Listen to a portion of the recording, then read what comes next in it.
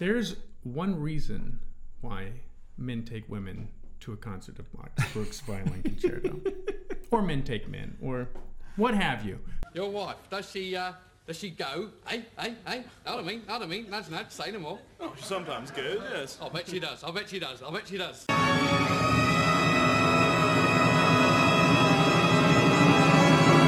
You ready? I'm ready. Classical Rebellion. I'm excited about this one tonight. And I'll tell you why. Can I just jump all over you? Go ahead. Just cut you right off. We do that a lot. Go right ahead. And you know what? If you've watched more than one of our videos, you may have noticed we never introduce ourselves. So Rochester Philharmonic. The reason I'm excited about Rochester is I think two of the finest people I've ever met are from the Rochester Philharmonic. And that would be their concertmaster, Juliana Athade. But I've never had anything to do with the Rochester Philharmonic. Neither have I. I just know Juliana and her husband, Eric Baer, their principal oboist, because they're part of the Mainly Mozart Festival Orchestra. In fact, they also came out for a chamber music concert where Eric played the bejesus out of the Mozart Oboe Quartet. It was fantastic, phenomenal. And we'll link, that's actually on YouTube, so we'll link to that recording. Excellent. Yeah. So the reason we're talking about Rochester is because of their concerts on October 17th and 19th. The Hindemith Symphonic Metamorphosis? Yes, the Bruch Violin Concerto. Number 1. Know what I mean? Nudge, nudge, wink, wink. Knowing smile. We'll get to that. And Tchaikovsky's Symphony Number 4. Which is staggering. It's Tchaikovsky's Symphony Number 4. Oh my gosh. Yeah. Now, this is not their opening concert. We missed our chance to call their mayor out to the opening concert, but we can still call the mayor out. That's what we do. We're calling on civic leaders to be leaders of the arts as well. And Hashtag Rochester Mayor on Instagram. So when the Rochester Mayor goes to the Rochester Philharmonic concert, take some pictures, Mr. Mayor. This is and post them on Instagram with the hashtag. This is a fairly titanic concert. I mean, it is. The Hindemith piece is not vastly large, but he's all over the orchestra. I mean, he's throwing in everything in the kitchen and the kitchen sink in the first movement. Yeah. And he saves delicacy for later on. And which is interesting because the themes that he was using for the Symphonic Metamorphosis are themes that piano pieces that Weber wrote for a play by Gozzi on Turandot. Oh, really? Yeah. Okay. It's actually Turandot music. So, okay. Which has been... I did not know that. Set. I mean, Turandot has been used as a theme by, I believe, Busoni wrote some Turandot music. Sure. Puccini, of course. So Hindemith's getting his Turandot on. Yeah. And he wrote them as piano duets for him and his wife, and they're playing. And a lot of people really started to like it and said you should orchestrate this. Right. And it is. I'm trying to think of. So theme and variation used to be a thing. It used to happen a lot, right? It's a pretty standard form. It's gone. But what's the most recent one that's entered the repertoire? There's this. Maybe the Fantasia on a theme by Thomas Tallis. By Vaughan Williams, the Rachmaninoff Rhapsody on the theme of Paganini. That's what? Is that 1940s? No, it's earlier than that. It's about 1929, actually. Okay, so where did all of the great theme and variation pieces go?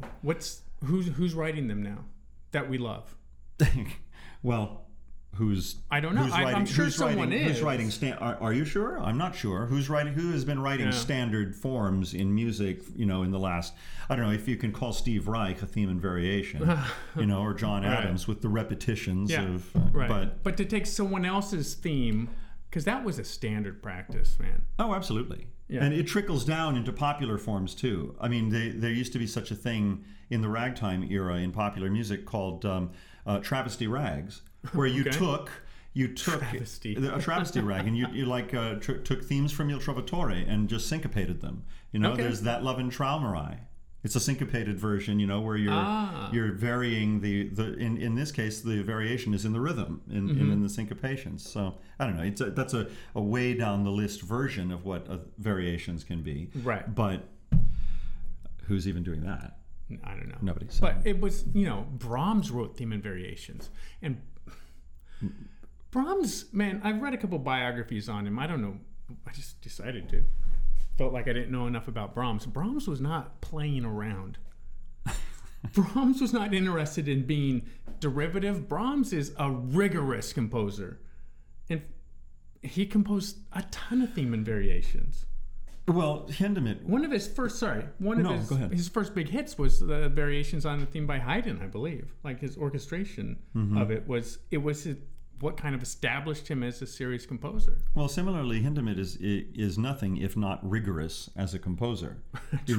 He's working tonalities, he's working rhythmic variations, he's working orchestral variations, within the orchestration as well. So the whole thing is it's like one of those triple stirrer things that goes around a bread bowl, and it's just mixing constantly. I mean, the first movement of the theme and variations, is just unrelenting. Yeah. Of the symphonic metamorphosis, unrelenting. Yeah. And written originally for American orchestras, for the precision of American orchestras. There was once upon a time, and Furtwängler criticized American orchestras for being too precise, but once upon a time, European conductors looked at American orchestras with envy because they were so precise, because they were so flawless. Well, we're going to come back to orchestral precision on that theme in a minute. Are we? Okay. Yeah, it's a variation on that theme. Very good. So moving on from Hindemith at Rochester to Max Bruch. Max Bruch. There's one reason why men take women to a concert of Max Bruch's violin concerto, or men take men, or what have you. Your wife, does she go? Hey, know what I mean, nudge, say no more. Oh, she sometimes goes, yes. I bet she does. I think you know what I'm talking. It's over the top romantic, man. Absolutely, but in incredible. The freshest way. Yeah, that third movement of the bum pam ba-dum bum pa ba-dum bum pa ba-da-bum bum bum bum ba-da-bum bum bum bum bum. It bounces like Mendelssohn. Like Mendelssohn in his richest vein, like Mendelssohn at the beginning of the Italian Symphony.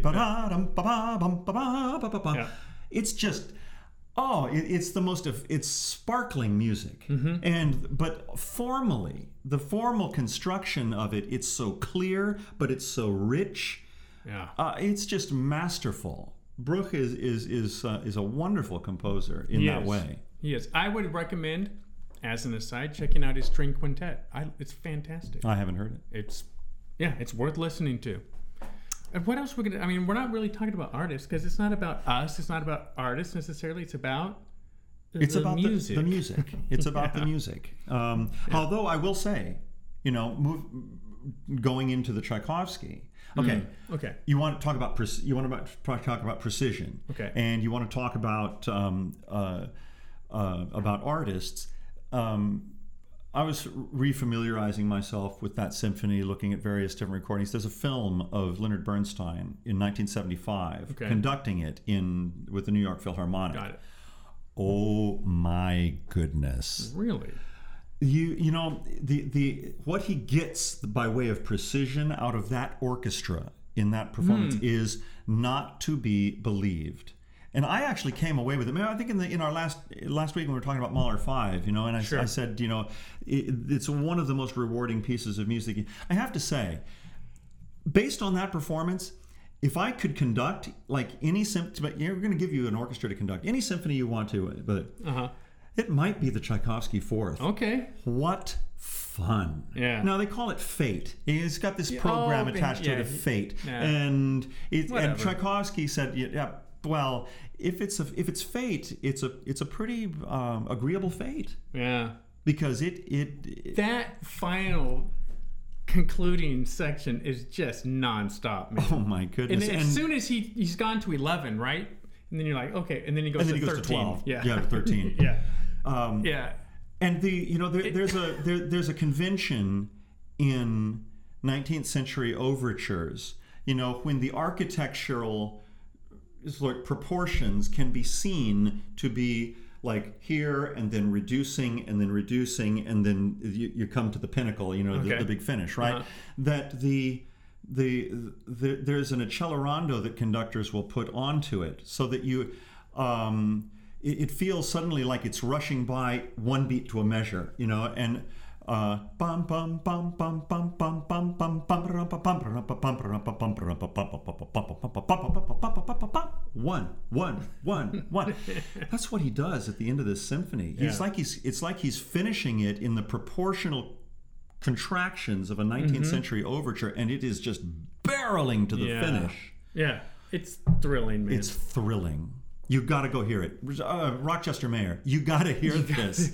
You have to hear this. Please go and be a leader in the arts. Oh, you won't regret it. And don't forget the pizzicato section beforehand. Which is such a Russian theme. The rest of it, you think, well, this is like Tchaikovsky at his most European. And then that third movement, the pizzicato movement, is such a Russian theme. Yeah. With it's like it goes from major down to minor, back to major. It's got that Slavic something to it. Sure. Yeah. So the second movement of the Tchaikovsky Fourth has like Russia's version of "Row Row Your Boat" or some song that every child grows up having their parents sing to them, and it's called. Where'd it go? In the field stood a birch tree. Let's take a listen.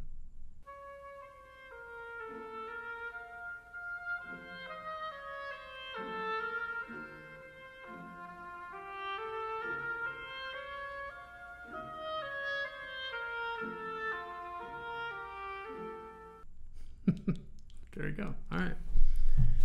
Yeah, but and that's an example of Tchaikovsky incorporating Russian folk elements into his music.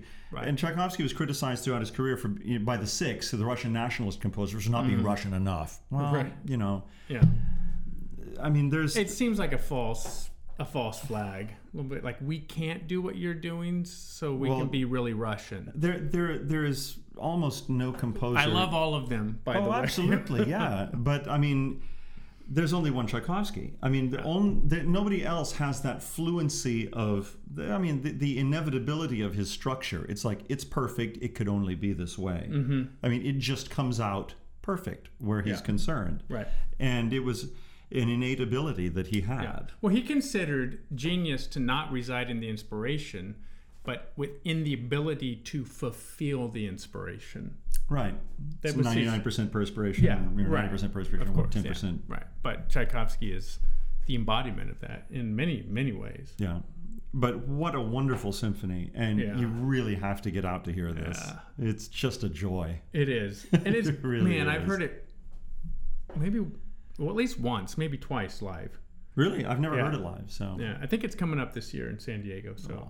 That'll be fun. Go hear that one. That will be fun. We'll see what Payare does with it. Yeah. So, Rochester Mayor, hashtag Rochester Mayor. Post your pictures on Instagram. Let us know that you're leading the arts. I mean, if you want. You can only help yourself. You'll only help yourself. Yeah. And classical rebellion. Don to Dallas. Oh, I know what. I was going to say something else about go ahead. that. Interestingly, and I don't know if they're aware of this or not. They might be, but the premiere of the British premiere of the Tchaikovsky Fourth Symphony took place in Liverpool with the Liverpool Philharmonic. Okay. I think in 1897 or so, Sure. and at that concert, a ceremony was held giving awards to Charles Stanford, Edvard Grieg, who couldn't be there, and Max Bruch. Oh, really? Was there. All right. So it sort of ties in with the Bruch Violin Concerto. So yeah. that's just funny coincidence. Yeah. Cool.